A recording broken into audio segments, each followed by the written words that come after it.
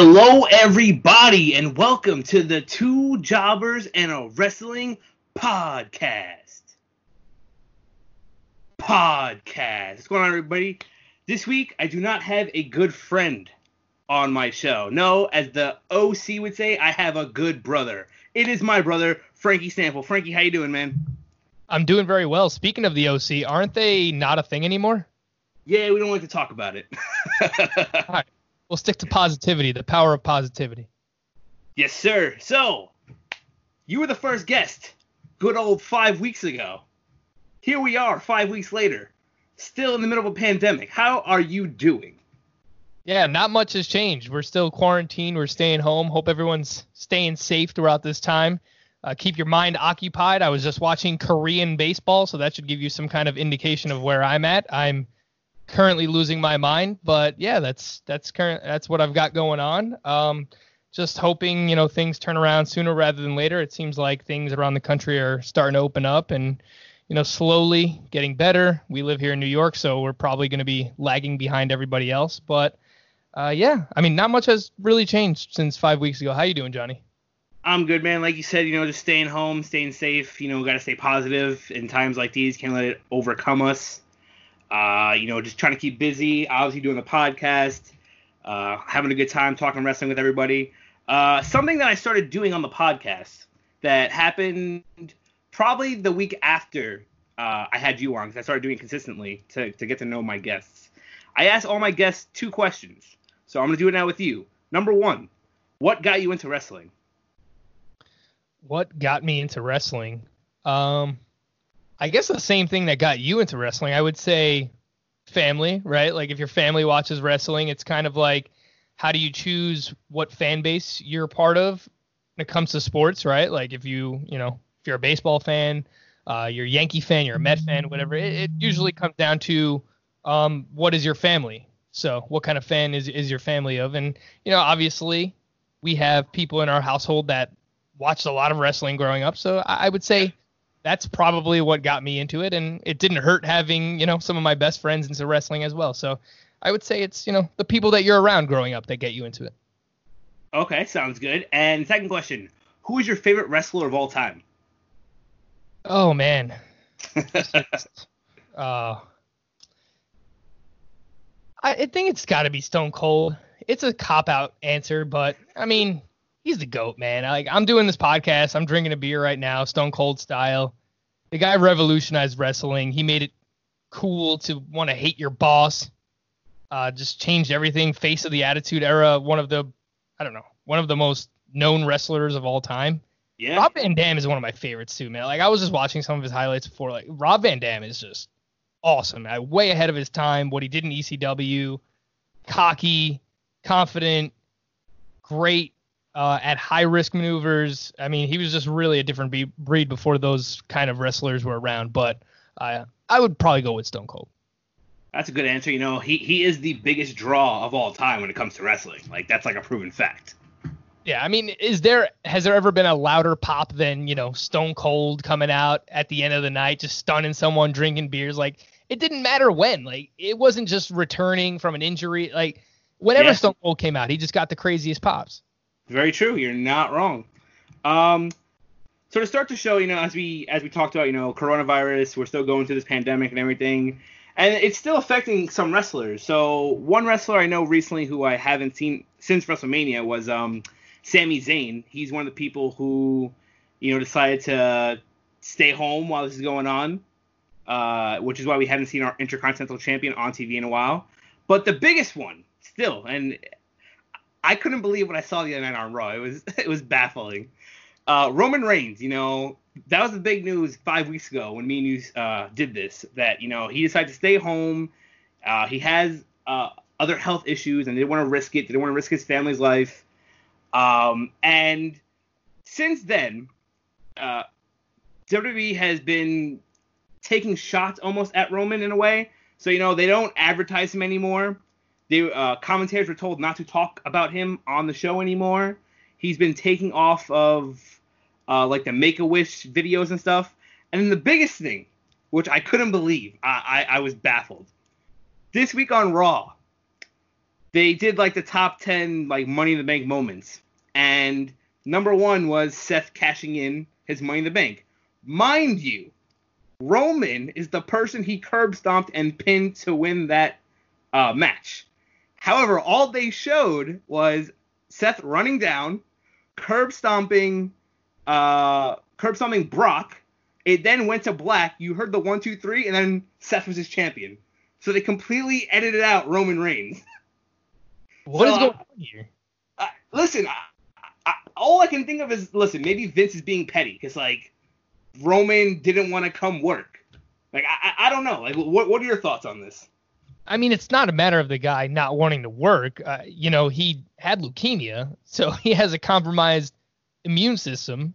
Yeah. And everything that he's been told, everything that everybody has been told is that if you have a compromised immune system, you should be more careful than anyone else. Like, you have to proceed with caution, and that's exactly what he's doing. Like, we said this 5 weeks ago. We were surprised that WrestleMania was still happening and that Vince was still going on with all of these events that he had planned. And, like, how can you blame the guy for not coming to work while, he's gone through whatever he's gone through? So it doesn't make much sense to me unless there's something else behind the scenes that I don't know about. But just on the surface, I mean, if you're trying to act petty towards a guy who had cancer and has cancer and he doesn't want to come work because he doesn't want to get coronavirus, like, how can you do that? You can't do that. Exactly. And from what I've been reading over the past couple weeks, Vince is apparently, not taking this thing seriously. He's in a very I don't care kind of mood, like just doing whatever. And I don't know. I just think it's crazy to think, like, I don't know, like, he should be fortunate that his company is still allowed to do what he's doing, because like we said 5 weeks ago, the entire sports world is shut down. No one's doing anything. Well, notice there is something still going on, Johnny, and it's UFC. So what do they have in common? I mean, these guys are money hungry.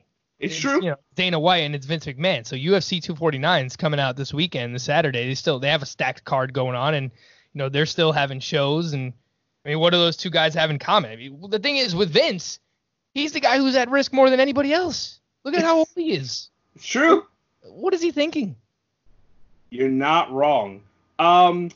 Something that so this was an interesting story, last week, because WWE right now is at their Performance Center doing their shows in Orlando, and I know Florida's going to be opening up soon. I don't know if it was this week or next week, but it's quite soon. And first there was a report that came out that said that WWE was going to be allowed to have like a certain percentage of like fans in attendance.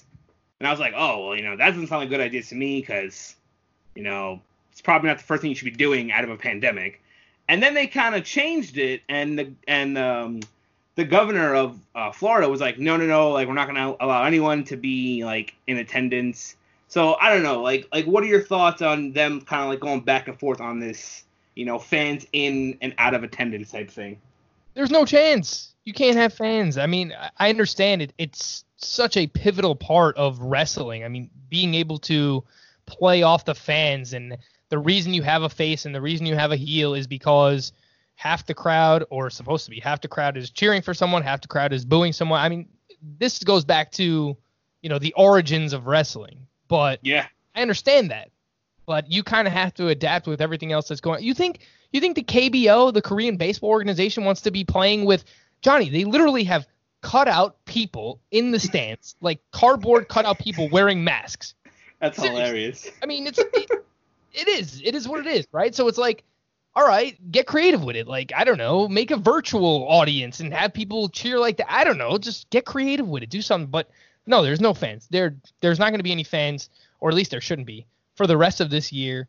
Sports are trying to come back. Baseball in the United States is trying to make a comeback. It's going to be with no fans. So, yeah. I mean, you have to do what you have to do. I mean, he should be fortunate. Vince should be fortunate that he still has shows going on and that he's still, I guess, somewhat making money. I'm sure he's losing a lot as well. I mean, rest in peace to the XFL, but no, there's not going to be any fans for at least the rest of this year. I would agree with that. And, again, it is a good time to be optimistic, but you can't be too optimistic with things like that. I would have to agree with that. So something I want to bring up because it's kind of similar. So I know you've been watching the Michael Jordan documentary every week, and I heard it's a really good documentary. Starting this Sunday, after Money in the Bank, is the first episode of this Undertaker documentary.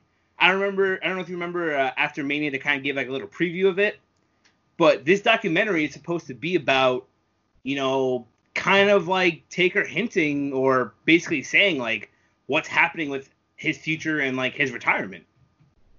Oh, well, you think? How old is the guy? 75 years old? I mean, he's in his 50s. Nah, I mean, shout out to Undertaker. I mean, he's still getting it done, and he just had an awesome, whatever you want to call it. I guess it was a match at WrestleMania. It was awesome for what it was. Yeah. Johnny, what time are they airing that documentary on Sunday? Well, the pay-per-view starts at 7. I want to say Money in the Bank would probably be done between 10 and 11, so right after that. So 10:30, 11, probably 11 the latest. Yeah, that's what I'm thinking, because the Michael Jordan documentary airs every Sunday from 9 to 11. So I was like, this has to come on at 11 o'clock. There's no way Vince is going to try and air an Undertaker documentary at the same time that the Michael Jordan documentary is going on, because it's just no one's going to watch it. But, if it's on at 11, some people might watch the Jordan one and then go watch the Undertaker one. Yeah. But then again, I don't know how much crossover there is between basketball and wrestling fans.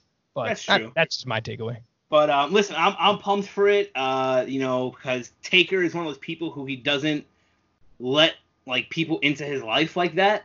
So to see like what he's saying and how he's actually feeling about like him, like himself, and like retiring. Because listen, in the preview I saw this week, a lot of wrestlers were saying like, a lot of us think Taker doesn't even know when it's time to go out. They're like, it's the hardest thing for a wrestler to decide. Like, you just can't let it go. Let it go. But, yeah, I mean, it's true. The same thing happens in sports. Like, there are just some guys where the expression they use is you have to tear the jersey off their back. They just don't know when to stop playing. And, it's for the love of the sport. It's for the love of wrestling.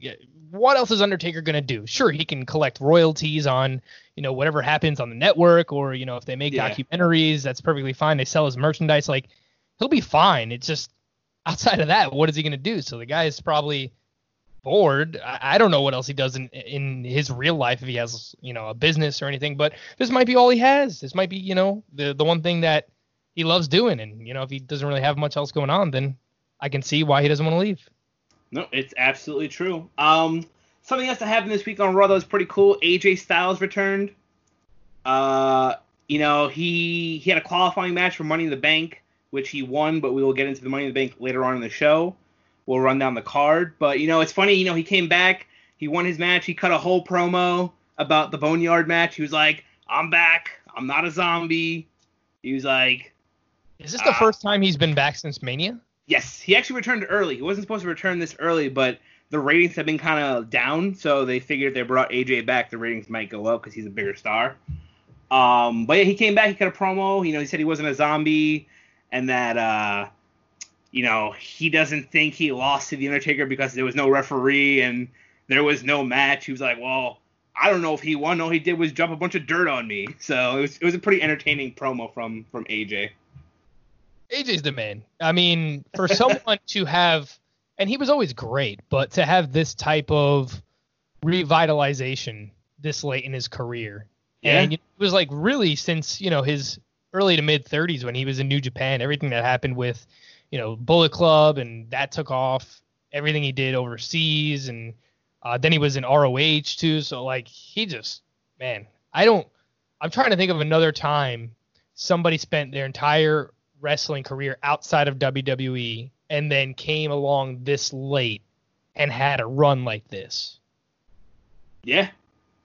Like Goldberg comes to mind, but he didn't really have a great run in WWE. Yeah, I mean, like he wasn't a star at that point.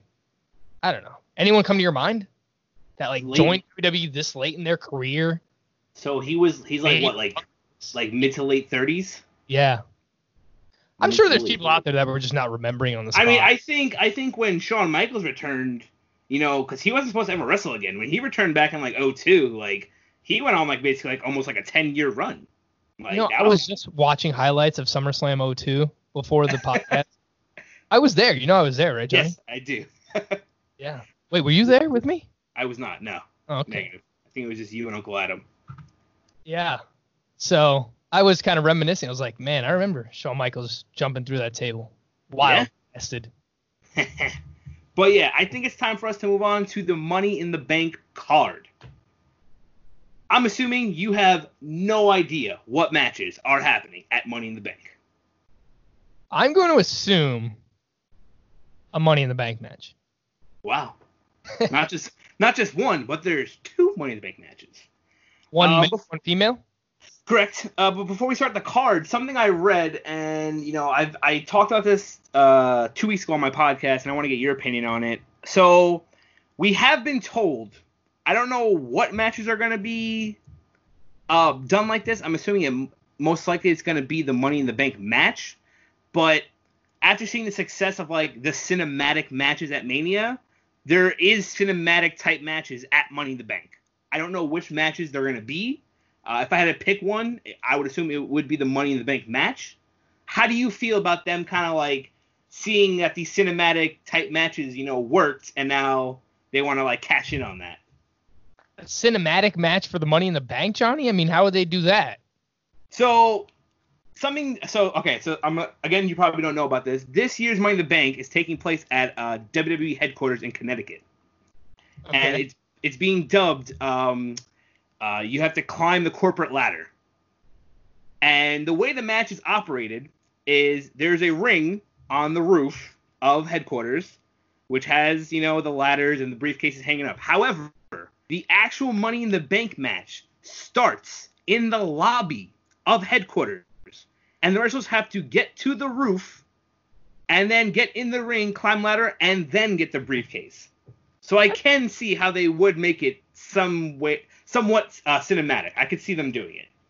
All right. I mean, at least they're getting creative with everything going on. Agreed, yeah. I mean, the WrestleMania ones were awesome. Like, the Firefly Funhouse match was ridiculous. And, you know, the Graveyard match, what was it called? With Undertaker and AJ? Boneyard match. The Boneyard match, yeah. I mean, that was cool. I mean, the one with John Cena and The Fiend was, I mean, way better. That blew me away. I like what they're doing. I mean, look, you know, throughout times like this, you have to find ways to be creative and do things differently. And he has no fans, Vince does. So, I mean, he's trying, and I think he's succeeding. So, yeah, I mean, I don't mind, you know, once a pay-per-view, once every other pay-per-view, save them for the bigger ones, maybe some SummerSlam type stuff. I mean, they could get really creative with SummerSlam. They could do stuff like outdoors somewhere. But, that climbing the corporate ladder, you know, guys fighting through elevators and running upstairs, like, yeah, sure. I think that can actually be pretty entertaining. Cool. Yeah, I agree. So let's kick off this Money in the Bank card. First match we're going to talk about here. There's a fatal 4-way tag team match for the WWE SmackDown Tag Team Championships. I'm not sure if it's a ladder match or just a regular fatal 4-way tag team match. If it's not a ladder match, I feel like it's a missed opportunity. But the participants are The New Day, who are currently the SmackDown Tag Team Champions, versus The Miz and Morrison, versus Lucha House Party, and versus the Forgotten Sons. Who are the Forgotten Sons? So this is a team from NXT who actually got called up like right after Mania, which I was very surprised by because I honestly didn't expect any kind of call-ups this year because of what's going on. But it's not just that, like, they're a good tag team, but I think there was more for them to do in NXT. Like, I don't think this is the right time to come up. But listen, from what I see what they're doing with them on SmackDown, they're doing some pretty good stuff with them. They're pushing them pretty good. I would have to imagine that the New Day or Miz and Morrison are probably the favorites to win this match, right? I would agree. However, I wouldn't be surprised if they pulled out like a swerve and had the Forgotten Sons win.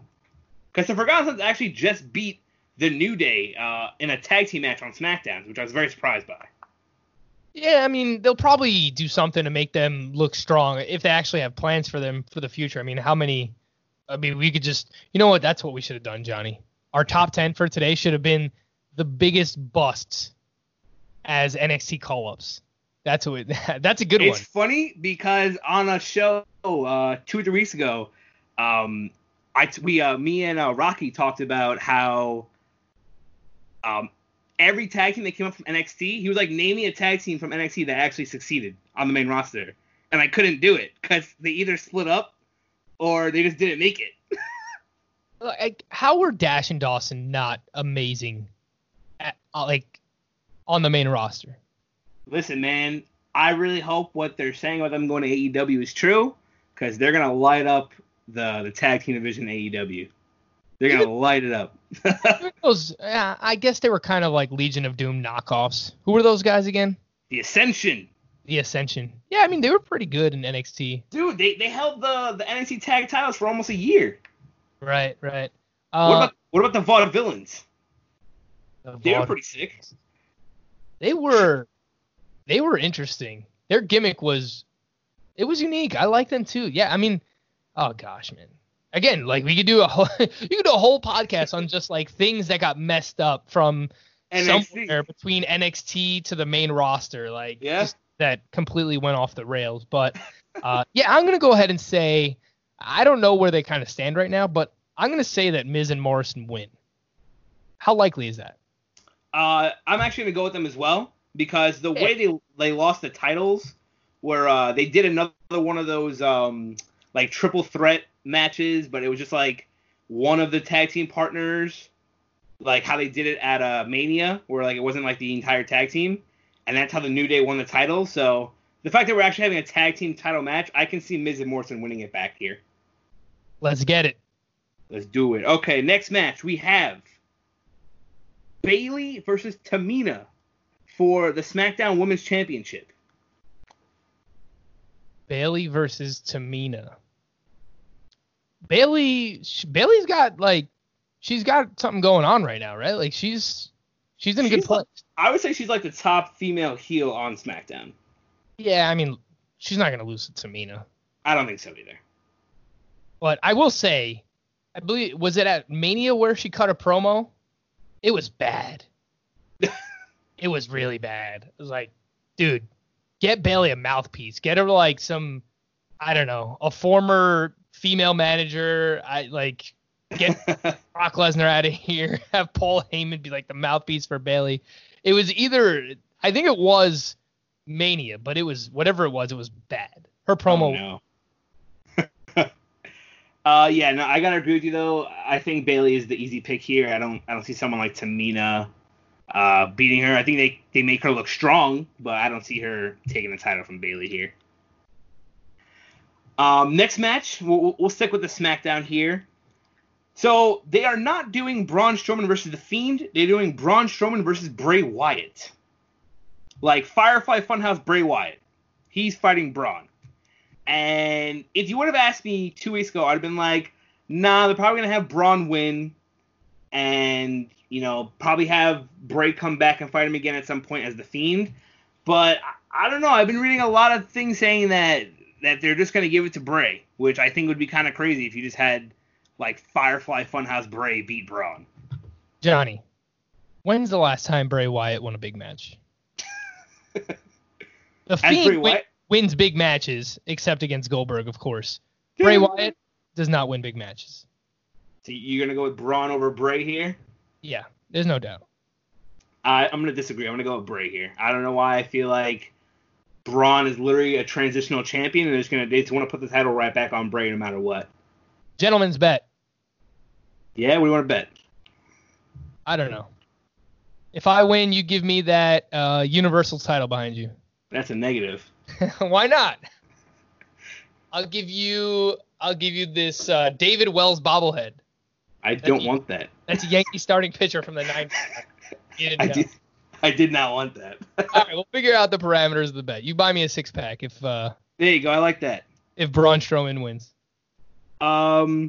Next match: Drew McIntyre versus Seth Rollins for the WWE title. This, I think, is going to be a really good match. It should be a good match, but they're not going to take the strap off McIntyre yet, right? No, but don't be surprised if Seth wins, because I feel like, with Seth's whole, Monday Night Messiah, like, persona going on, I think it could happen at any day. Like, I don't think that they would have Seth lose clean. I think agree. They're going to try and keep him strong. It'll end up being some kind of DQ or something stupid. Someone will come out and interfere and, mess up the match. But I think it could be a really good match up to that point. Like, in-ring performance, it could be a very good match. I agree. But it'll just kind of have some wacky ending where both guys end up looking strong. I don't think they take the strap off McIntyre yet. I agree. That sounds like just about right. I would say if they do want to put it on Seth, maybe as early as SummerSlam, I can say. But I don't know why part of me feels like because Kevin Owens is now nursing like an ankle injury, but they said he should be back in a couple of weeks, like not too far after Money in the Bank. I could see them getting him involved here, because of his previous history with Seth at Mania. So I can see him getting involved in the WWE title picture. So yeah, I don't know. I think it's gonna be very interesting to see where they go from here. Honestly, if they want to give us Seth and KO at SummerSlam, then I'm all for Drew McIntyre losing the title. That would be pretty sick, I'm not going to lie to you, because those two put on a clinic at Mania. Sorry, Drew. So, now we're on to the Money in the Bank matches. Something else they're doing this year, which I just found out recently, and I was like, okay, well, that should be interesting. So, as I told you, the match starts in the lobby, and they got to go to the roof, and so on and so forth. But what I didn't tell you is both the men's and women's match will be happening simultaneously. They'll be happening at the same time. Both briefcases will be hung up, and then both matches will be happening at the same exact time. Like they're both climbing the building at the same time? Correct. Interesting. I agree. I was very thrown off by that. I was like, oh, well, this should be quite interesting to see how this goes. So I'll wait till you tell me who's in the match because, of course, I have no idea who's in it. But I hope we wind up getting, like, Charlotte Flair puts, like, AJ Styles in a figure 8 because that would be... No, I mean, I agree. I think we're definitely going to get some kind of, like, comedic, like, men's-woman crossover thing going on here. I think that's definitely going to happen. That's, like, a guarantee here. But I'll tell you who's in the women's Money in the Bank match first. We have, from Raw, Asuka, Shayna Baszler, Nia Jax. And from SmackDown, we have Dana Brooke, Lacey Evans, and Carmella. I'm going to narrow this down to 2. Okay. And I'm going to say either Lacey Evans or Shayna Baszler wins. Yep. Although, like Shayna Baszler probably doesn't need it. They'll probably give it to Lacey Evans. I mean, my pick is Shayna Baszler. I think this is how they're going to have her beat Becky. But she doesn't, though. She doesn't, but I think this is how they're going to make her more of a heel, though. Like, it's going to be like, oh, like, Shayna couldn't beat her, like, in a one-on-one match, so she had to use, like, underlining tactics like a Money in the Bank to beat Becky. Is Lacey Evans technically a heel? She is not. Really? She's a face now. Oh, gosh. Yeah. All right, maybe you're right. However, one of those two, though. I mean, a lot of people have been talking about Nia possibly winning because she just returned from injury. Like she is a possibility here. She's never had it before, right? She has never been Miss Money in the Bank now. Negative. Yeah, I mean, those would be my top 3. Nia Jax would be in there. And I know it's part of her gimmick, but when watching Asuka matches, I got to mute the TV. Like, she's yelling all over the place and stuff. I'm just like, what is going on? Agreed. Now for the men's Money in the Bank, we have from SmackDown, we have Daniel Bryan, King Corbin, and Otis. The fat guy? Yeah, I don't know. And from Raw, we have Rey Mysterio, Aleister Black, and AJ Styles. This is a pretty lackluster construction of people in a Money in the Bank match, if I could say so myself. I'm gonna say Aleister Black is up there for me for sure. But do they want to push him that hard yet? I do. I think it's the right time. Yeah, you think so? I think he's the type of person who can actually hold the briefcase for a good minute as they build him. Who else is in the match date again? AJ Styles, Rey Mysterio, Daniel Bryan, Otis, and King Corbin. Corbin's the other one. I could see them giving it to Corbin. I Corbin agree. or Aleister Black. I'll go with Aleister Black. I'm also going to go with Aleister Black, but I agree King Corbin, I think, is right there because he has won Money in the Bank before, but he failed his cash in the last time. So I can see him now being like the king of the ring, having the briefcase and then cashing in successfully and becoming champion. Like it would almost be like a full circle type thing. So I could see that as well. Who won it last year? The Beast Incarnate, Brock Lesnar. Oh, gosh. Who won it the year before? I'm putting you on the spot. Braun Strowman. Braun Strowman. Was he a face at the time? He was Braun Strowman. He wasn't a face nor a heel. Okay. But he failed to cash in. Same thing with Brock, too. Yeah. I will go with Corbin. I think Corbin wins. I'm going to go with Aleister. I think they're going to push him by having him hold the briefcase for a minute. And that's another thing, you know. I feel like we haven't had, like, a good, like, someone to hold the briefcase for a long minute in a while. Like, I need someone to hold that briefcase for, like, the next, like, 10 months. So that's, like, whenever I'm watching a pay-per-view, I'm like, oh, man, like, someone can come out and cash in, like, right now. Like, we haven't had that in a very long time. Like, I need a lengthy Money in the Bank run. That's what I need. But that can easily be part of Corbin's thing. Just him coming out every week and just waving the Money in the Bank around and stupid crown and just being a heel about it and kind of teasing it all the time. It's true. You're not wrong. I'll go with Corbin and Lacey Evans. Okay, yeah, I'm going to go with Aleister and Shayna Baszler. Those are my picks for the Money in the Bank matches. Deep down, I hope you're right. Because I just threw up in my mouth when I said who I thought was going to win. Ew. Yep, that's your Money in the Bank card. You know, not a really big card. I guess, you know, the Money in the Bank matches will take up majority of the time of the actual pay-per-view. So I understand why they're not doing that. Before we move on here, one thing I wanted to bring up to you was actually something about AEW. These are 3 people who are currently in talks with signing with AEW, and I want your opinion. The 3 people are Zack Ryder, Rusev, and Eric Rowan. What are your thoughts? Woo, woo, woo. You know it. Know it. Yeah, I mean, it would be great. You know, AEW, I think, has done a great job with the talent that they have, but if you bring in people with more credibility, you know, I guess at the same time, you don't want it to just feel like a show that is just, you know, people who were run out of WWE. You know, you want guys that you kind of build up on your own. And no, agreed. Some homegrown talent. Homegrown talent, some guys you bring in from the indies, some lesser known talent, some guys from like the underground wrestling scene. So maybe you don't bring in all 3, but I don't see how it could hurt. You know, the one that I feel like probably fits the least, ironically, because I hit you with the woo woo woo, is probably Zack Ryder. I mean, I don't know. I think Ryder could definitely do some good there, especially once they've established like a mid-card title in AEW. Nah, he could do his thing. He's not a bad wrestler. It's just he always felt like one of those gimmicky guys that belonged in WWE. That's like, true. AEW does some kind of gimmicky stuff, but I don't know. I just can't really see it with Zack Ryder. Yeah, I mean, and listen, if it's true about Eric Rowan going there, I guarantee you he's going straight into the Dark Order with Brody Lee.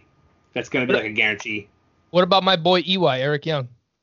I haven't heard anything about EY yet. I mean, where's out there? Nope, nothing yet. I mean, I know people were talking about. Do it. Text him. Ask him where EY's going. I know Gallows and Anderson. You know, some people were telling me they were going to AEW, but I was like, I wouldn't be surprised if they just go back to New Japan, to be honest with you, because they would be welcome. They would be welcome back with open arms in New Japan. So. Oh, absolutely. But you know what? Of all the names that you mentioned, I think that would be the biggest get for AEW. Gallows and Anderson. Gallows and Anderson, yeah. Especially too, you know, if they get the Revival, like. That's another thing about the Revival. You know, I read something. I find it funny that WWE does this because Dash Wilder and Scott Dawson have been asking for the release for a good minute, And the reason why they finally were granted their release a couple weeks ago was they had to give up some of their rights to their stuff. And we don't know what rights they gave up. So, like, they might not have the rights to their name or their tag team name. Really? Yeah. I mean, look, it's not so bad. Just come up with a new name. True. I think they're definitely going to AEW because I know how bad the Young Bucks want to work with them. Yeah, oh my gosh. That would be just such a clinic of high risk, combination tag team wrestling versus just a classic tag. I mean, a throwback tag team in the Revival. You don't see tag teams the way that the Revival, they cut the ring in half. They would just outsmart you. They were cerebral. They're a great tag team. I have no idea. Maybe it was too many. I feel like they had a lot of injuries. Maybe that's something that factored into it, but probably they're just a great throwback tag team. Speaking of tag teams, they've never done a Money in the Bank tag team match? Negative. That's interesting. Something I found interesting that they didn't do this year that I think is a missed opportunity is them to not include NXT in the Money in the Bank. I think you should definitely include NXT in Money in the Bank. Why not? Why can't someone from NXT hold a Money in the Bank briefcase? Like, you can... Who would you put in it from NXT? Right now? Probably the Velveteen Dream. I think he would be a great person to have in it. Whoa, Johnny. Are we allowed to talk about this? I don't know. What's the latest there? What's going on? The latest is that he currently has an NXT championship match tonight. I don't know. He might have won the NXT title tonight. I have no idea. I'm talking to you. Yeah, we are currently recording on Wednesday, May 6th. For all we know, Velveteen Dream is your new NXT champion. I doubt. I'm pretty sure I would have gotten an update about it. But listen, he's fine. They gave him an NXT title match. So that says that. I don't know. Maybe I would put either Gargano or like Ciampa in the match. I think they're like a good NXT talent that could do something. Because I feel like with NXT, you could either have someone win it, cash it on the NXT title, or that's how you can use it to bring them to the main roster by having them cash in like on the main champion. Imagine someone from NXT coming in their first day and cashing the Money in the Bank and becoming WWE champion. Like, that would be crazy. They don't have anybody of that stature right now. Unless Adam Cole. Yeah, but he's not coming up anytime soon. He's still NXT champion. I mean, Tommaso and Ciampa are going to stay in NXT forever. Probably. And Velveteen Dream, you can't throw him into the World Heavyweight title kind of discussion right away. Right away, no.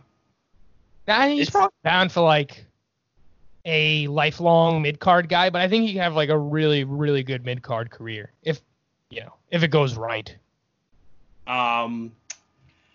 Someone just debuted on NXT. I don't know if you know him. His name is Killer Cross. Are you familiar?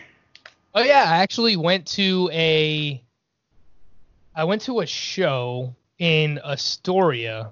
It was like in this little warehouse a couple of years ago, and it was a Impact taping, and they actually had Pentagon Jr. at it. It was sick. It was like this little hole in the wall warehouse. Drank a couple beers. Yeah, I saw Killer Cross there. I saw him live. He was good. Yeah, he just signed with NXT, debuted tonight, but I think his new name is Karrion Kross. I think they took Killer out of his name, which isn't surprising from WWE. Right. But yeah, I think it's time for us to go on to our top 10. But before we do, today in wrestling history, 20 years ago today was the first ever Insurrection pay-per-view. I don't know if you remember that pay-per-view from back in the day. It was like a... Insurrection? Insurrection. It was a pay-per-view that happened like over in England. It only happened for a couple of years. I think they did it just because like England or like Europe never got like a pay-per-view ever. So like that was like how they did it. I don't remember. But there's another top 10 for you, Johnny. Top 10 most random pay-per-views they made. Because there were some really random ones. There are. You're not wrong. I can name like 4 off the bat. Yeah. What? What do you got? What, from like random pay-per-views or top 10? Yeah, like how random was Great American Bash? Was that something that happened every year? Yeah, that happened every year. How about Capital Punishment? Oh my God. I have no idea what that is. What about Great Balls of Fire? I remember that. But that was like a random pay-per-view that happened. Right. No, there's definitely some out there. Yeah. There But you go. anyway, I on just to our keep giving top you 10. great top 10 topics. Look at this. I know. I got to start writing this stuff down. Yeah. Top 10 this week. Me and you kind of went back and forth trying to pick what we wanted. I came up with top 10 ladder matches in honor of, Money in the Bank coming up and it being a ladder match. So, Frankie, why don't you lead us off here with your number 10 ladder match of all time? All right, number 10. I don't know how egregious this is to either have this on the list or for it not to be higher on the list, but I'm going to go with Daniel Bryan winning the IC title at WrestleMania 31. It wasn't like a great match, but I thought it was like a good moment. It was a very solid match. It was a good kickoff to WrestleMania. There were some solid spots, and I like Daniel Bryan. So I have that as number 10. Nice. I have a match too that actually happened not too long ago. I think it happened 5 years ago. It is the Usos versus the New Day versus Kalisto and Sin Cara in TLC 2015.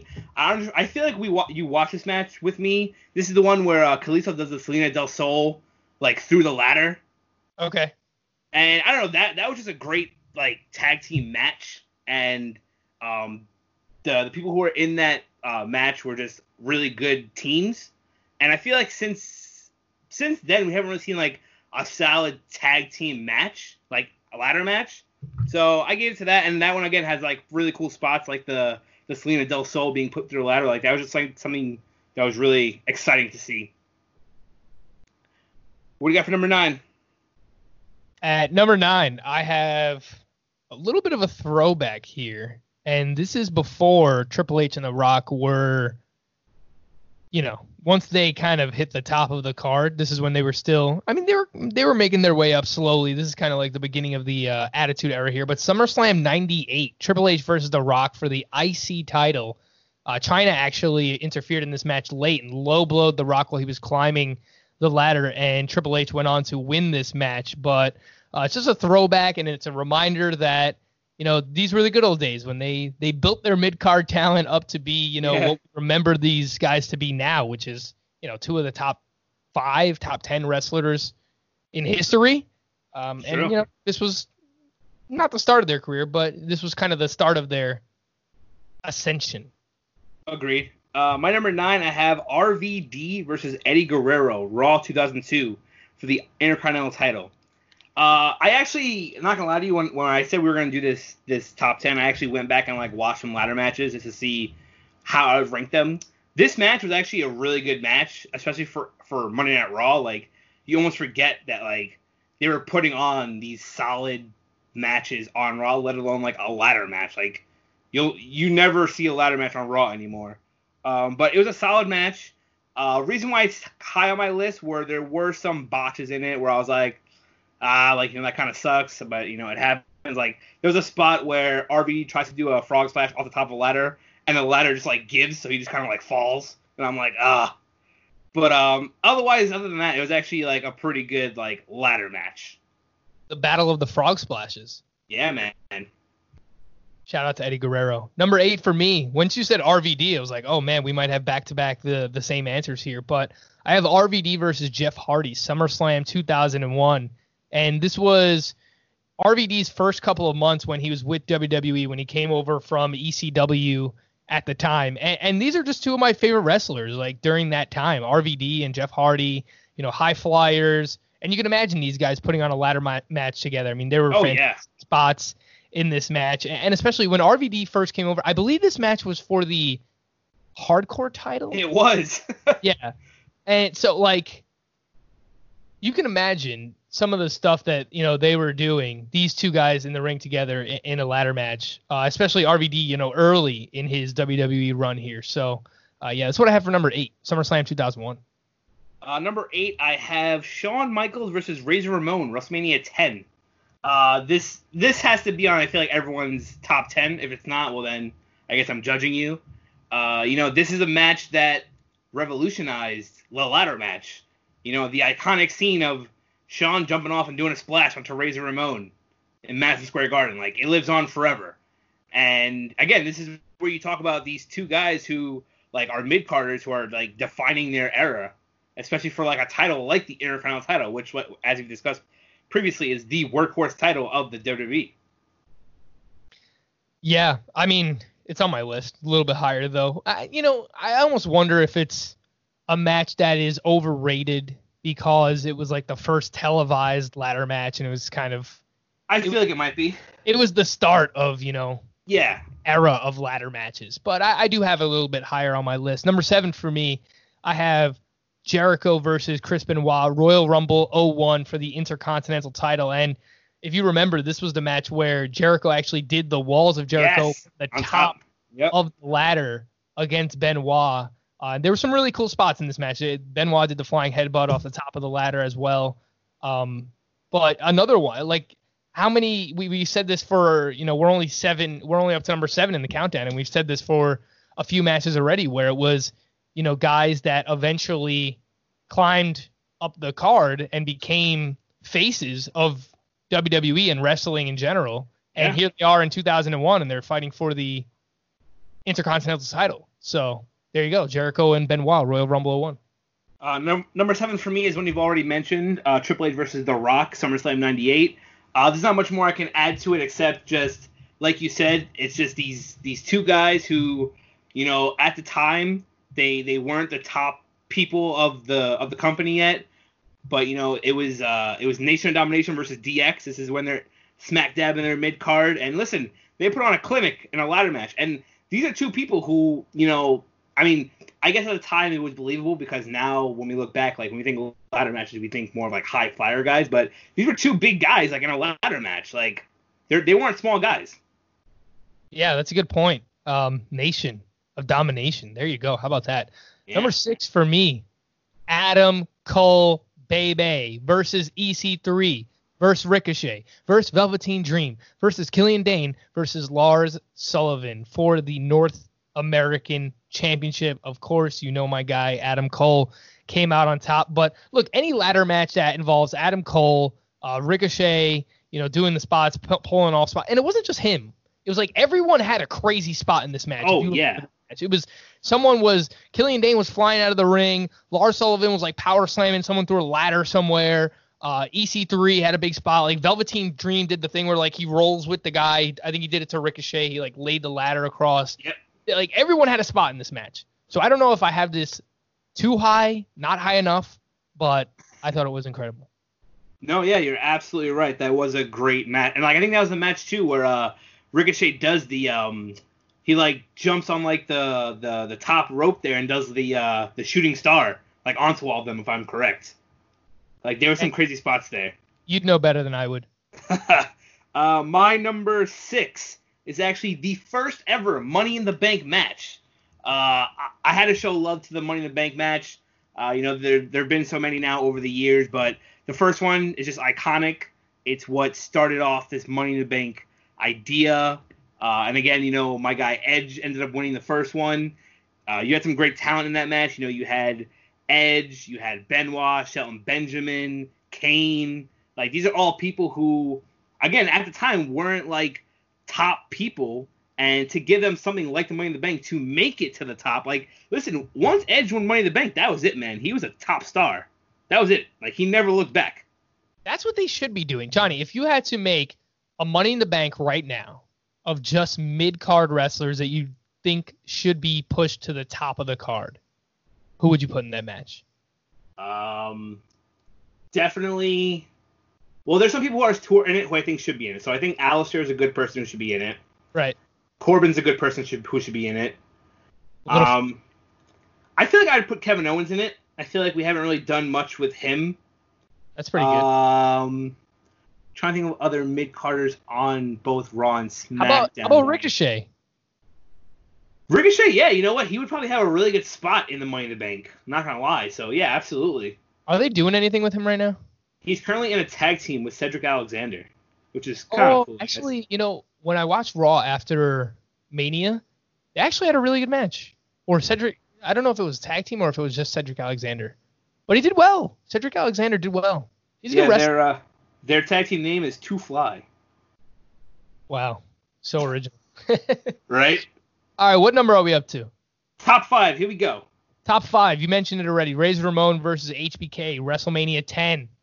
for the Intercontinental title. First televised ladder match, just an iconic match. People remember Shawn Michaels is when he still had the curly hair.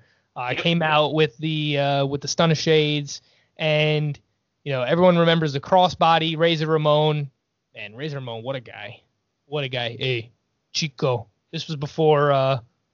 He honestly might have been doing stuff even at this time, but man, shout out to Razor Ramon. He was. I love mid-card wrestlers. That's where I belong. It was like him, Kurt Hennig, man. Mr. Perfect is. Honestly, don't sleep on Mr. Perfect. He's probably in my top 5 all time. He's awesome. Kurt Angle's in my top 5 too. Okay, number 5 for me. And it's funny because this has to be my top 5 because it's funny when I think ladder matches is one of the first ones that actually pops in my head. Undertaker, Jeff Hardy, Raw 2001 for the Undisputed title. That was a good match.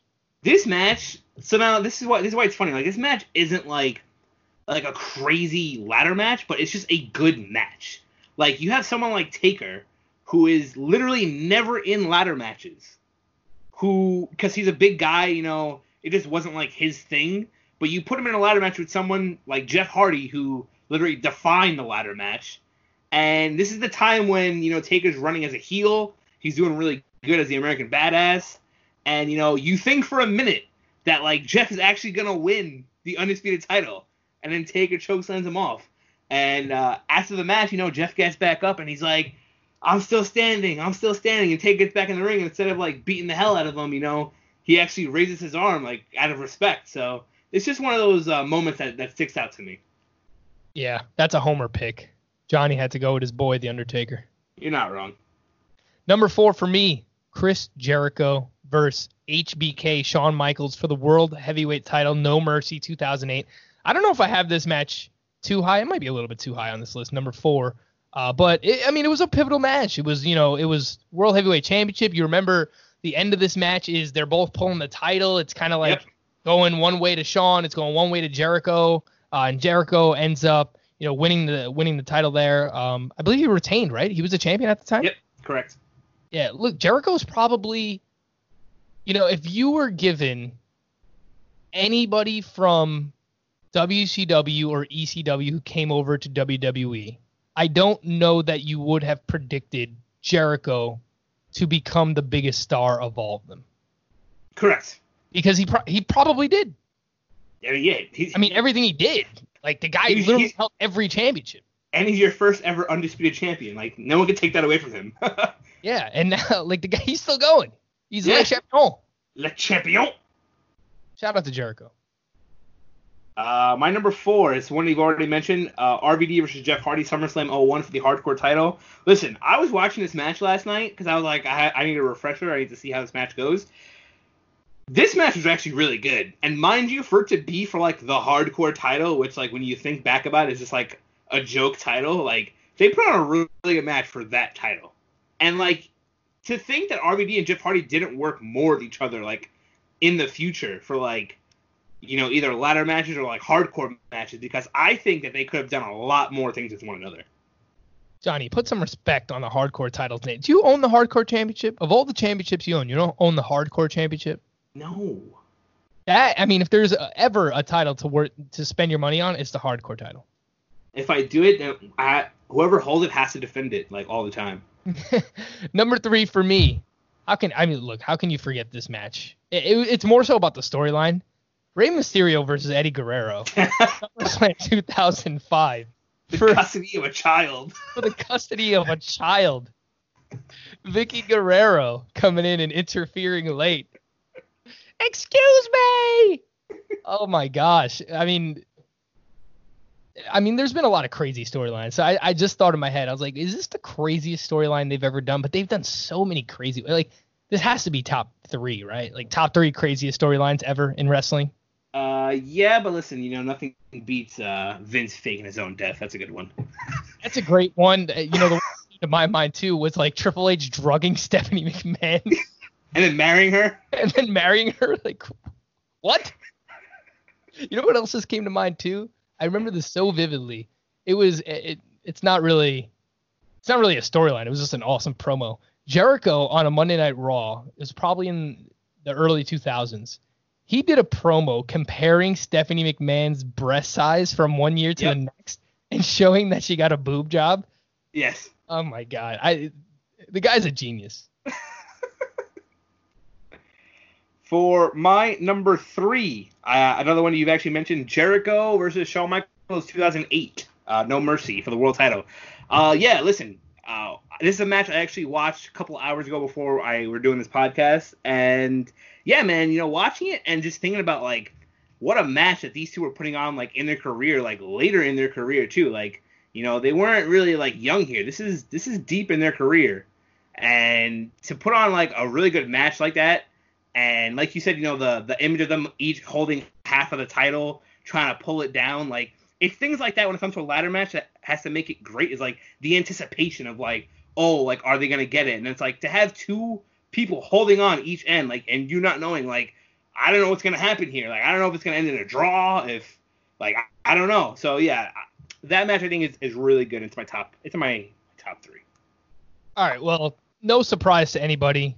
I haven't mentioned any of the Hardys, Edge and Christian, Dudley Boyz matches, but number 2, WrestleMania 2000, the ladder match that these 3 tag teams put on, and it's not just this one. Like you can make a list of just tag matches that they've done, ladder matches, all different types of matches that they've done. I mean, these 3 work together. I think you can say the best tag team workers combined, like in a ring together. Like, was there ever a better, you know, duo or trio of tag teams that worked better in a ring? Which is very high praise because I'm sure there's many things that I'm forgetting and just kind of living in the moment right now. But they did phenomenal work together. And of course, this was the one where the iconic scene of Jeff Hardy jumping off the ladder on the Titantron, doing the Swanton bomb through Bubba Ray through the table. You know, they're showing the camera from down low and you see him doing the flip. It's just one of the iconic moments and shots in wrestling history. So that's number 2 for me. Yep. My number 2 is actually the same match that you just mentioned. WrestleMania 2000, these 3 teams going at it. And listen, you know, this match started as a ladder match, and this is what created the TLC match. This match went on to create the table, ladders, and chairs match. So this was like if Michaels was the start of the ladder match, these guys were the next evolution of it, and then from here we got the TLC match. So I agree. You know, everything they did in this match was just crazy. Honestly, I can't think of 3 better teams that did better together than these guys, especially in a time when you had people like The Rock and Austin. Like, these guys knew that they had to go out and still steal the show somehow. Yeah, I mean, that's what's so underrated about this era is that, you know, when we talk about this time period, we're often talking about Stone Cold and The Rock and Generation X and everything that was going on with them. And, you know, a little bit further down the card, you had, you know, great tag team matches that were going on as well. Number 1 for me, Hardys, Edge and Christian, Dudley Boyz. They're my top 2 here. WrestleMania 17. First TLC match. So look, it's everything that we've been saying about, you know, these 3 teams together, just in the ring together. This was when Edge speared Jeff, you know, while he was holding the title too. It's just, you want to talk about iconic moments too. And that anticipation, you mentioned anticipation earlier. And that was one of those moments where like, what's going to happen? He can't grab the thing. He can't rip it down. He's just holding from it. Boom, guy gets speared. So that was awesome. I think you can swap these 2. It's, you know, the WrestleMania 2000 ladder match, this TLC match. You can put one of them ahead of the other, whatever, blah, blah, blah. But I have WrestleMania 17 as number 1. For my number 1, I actually have Edge versus Christian, No Mercy, 2001 for the Intercontinental title. This is when Edge and Christian, you know, were finally split up, and Christian was doing his own thing. He was the Intercontinental champion. And look, as you just said, like, they were part of this era of wrestling where they kind of defined the ladder match, and then to take 2 people out of that equation and have them go against each other, knowing like they know how to work a ladder match. So if you've never seen this match or haven't seen it in a while, I recommend you going back and looking at it. Like, there's a spot where Christian's climbing the ladder and Edge just spears him off the ladder, which is pretty sick. But the biggest spot in this match is Edge actually concertos Christian on top of 2 ladders. Yikes. And, you know, he ends up winning the match and becoming the new Intercontinental champion. But yeah, that's what I have for my number 1. Just, you know, just an iconic Intercontinental title ladder match, which is kind of funny you mentioned. Like, as we're talking about this, it seems the Intercontinental title has been defined a lot by ladder matches. Yeah, it really has.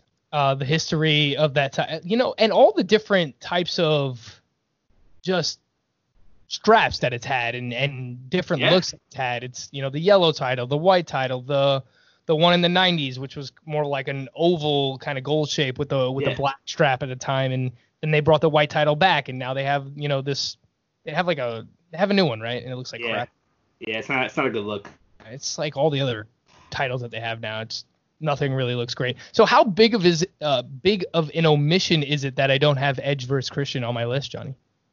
I mean, I don't know. I think, me personally, I went in and I dug deep for certain matches. And again, like, this is a match I actually rewatched. And, something I wanted to ask you was, when making this list, how, like, what kind of grades are you looking for when it comes to grading, like, a ladder match to make it great? Like, for me, like, I need, like, how you use the ladder, what moves you're doing on the ladder, the climbing of the ladder, the anticipation of climbing, the anticipation of getting the title, if you're doing moves outside the ring on the ladder, like, it's all these things that, to me, I had to look for to grade my matches in my list here. I mean, for me, it was iconic moments. Okay. Not every match on this list has an iconic moment, but a lot of the ones that I mentioned, like the Adam Cole versus EC3 Ricochet, like that whole match, I don't know if 5 years from now anyone's going to remember that match, but it was a good match, and there were some spots in that match. But, for some of the other ones, Triple H versus The Rock, iconic match. Jericho versus Benoit, doing the Walls of Jericho on top of the ladder. That was an iconic moment. Razor Ramon first ladder match that was televised. Jericho HBK pulling the title, fighting for the custody of a child. It's like, and then, with the Hardys, Edge and Christian, and the Dudley Boys, those are, when you think of ladder matches, you think of those guys. So for me, it's, they have to be either near the top or at the top of the list. Yeah, and, to go back to answer your earlier question of mid-card people who I'd put in the Money in the Bank match, another couple people that came to mind, Andrade. I would definitely throw Andrade into the mix of Money in the Bank. I think he would do really well. Charlotte? He's actually engaged to Charlotte now. Interesting. I would definitely throw in The Miz or Morrison, one or the other. Actually, more The Miz. I think The Miz could have one more good title reign left in him. How about your boy Nakamura? Is it too late? Oh, don't tease me, Johnny. Is it too late for him? Did KO and Nakamura ever wrestle in WWE? Maybe. Nothing. NXT? Not NXT. No, they might have wrestled in WWE like at some point, but it probably wasn't anything, to remember. Oh, what a missed opportunity. Yeah, I agree. But before I let you go here, because you were talking about people in your top 5 in wrestling and this and that. And last week I had this question towards my guest last week. And I actually want to throw it to you now because you made me think about it. Who would be like your Mount Rushmore of wrestling? Oh, that's tough. Mount Rushmore. Yeah, it's not your favorites though. Like Mount Rushmore, unless that's how you mean it. To me, Mount Rushmore is not like Mount Rushmore to me is like Mount Rushmore. No, Mount Rushmore to me is like if I were to say my Mount Rushmore, it would be Taker, Shawn Michaels, Ric Flair, and Stone Cold. Yeah, that's a good list. That's fair. But I would say almost you have to have each person that defined an era. Correct. So you have to have Hogan. And I guess, Flair was kind of the same time as Hogan. You have to have, it's tough though, because like The Rock, Stone Cold, and Shawn Michaels were all together. Well, Michaels was a little bit earlier, so maybe he's kind of like the transition. And then where do you put The Undertaker? Because he's so, such a unique person in wrestling history. I would say, all right, here's what we're going to do. I think Cena has to be on it. I don't like Yeah. Cena, but I think he has to be on it. I agree. The guy was the face of wrestling from the Ruthless Aggression on for the True. past, 15 years, longer. So I think it has to be. Let's go. The thing is, I can't just put one of Stone Cold and not The Rock. It's like you can't put one of them and not the other. Let's go Hogan, The Rock, Stone Cold, Cena. That's the Mount Rushmore of wrestling. Okay. And no Shawn Michaels, which is crazy. Yeah. But Yeah, no, I mean, everyone's is going to be different. Shawn Michaels was, I guess he was kind of that bridge from Hogan to The Rock and Stone Cold. Yeah, but how do you get rid of one of them? Who do you get rid of, The Rock or Stone Cold? I mean, I chose Stone Cold over The Rock just because Stone Cold is the biggest draw in wrestling history. Like, The Rock is great, but Stone Cold is technically above The Rock. He didn't draw as much as him. Who do you think was a bigger draw between? Maybe you just answered it and I wasn't paying attention. Shawn Michaels versus The Rock. Did you answer that? I did not. Who was a bigger between those two? You have to think of the era. Honestly, I'm probably going to say Shawn. Because you got to think of the era they were in. And, because The Rock was in the era of Stone Cold, like, he never got above him. But, like, when Shawn Michaels was in his era, he was the top guy. I'm going to tweet this out and see the responses that I get. But, yeah, no, I think I'm going to change it. I think I'm going to go Hogan. Maybe I shouldn't tweet that out then, because people are going to... a lot of people don't like Hulk Hogan. I get it. But Hogan, Shawn Michaels, Stone Cold, Cena. That's the Mount Rushmore of wrestling. Okay. And you can argue that there should be someone even before Hogan, right? I mean, who was the face of wrestling before Hogan? Probably San Martino. Yeah, that's what I was thinking. Dusty Rhodes, but not really. No, I would always put Flair over Dusty. Right. Because Dusty was just more of like the underdog kind of guy. And Flair was before Hogan too, right? Yeah, he was. He was more of like 1970s type Yeah. wrestling. 70s, 80s. Yeah. It's probably one of Bruno Sammartino or Ric Flair. I'm sticking with what I got. Okay. Now, honestly, that's a good Mount Rushmore. And again, everyone's going to have something different. But, yep, that is our show. It was a good show today. I hope you enjoyed yourself. Of course. I didn't know if you were talking to me or the listeners. The listeners are at home are probably like, yeah, of course, great. It was great. I got to listen to Frank and Johnny together. The Brothers of Destruction. There you go. But, yep, for Frankie Stampfl, I'm Jonathan Stampfl. Everyone stay safe out there. Wear your masks. Wash your hands. And just keep jobbing. See you later, guys.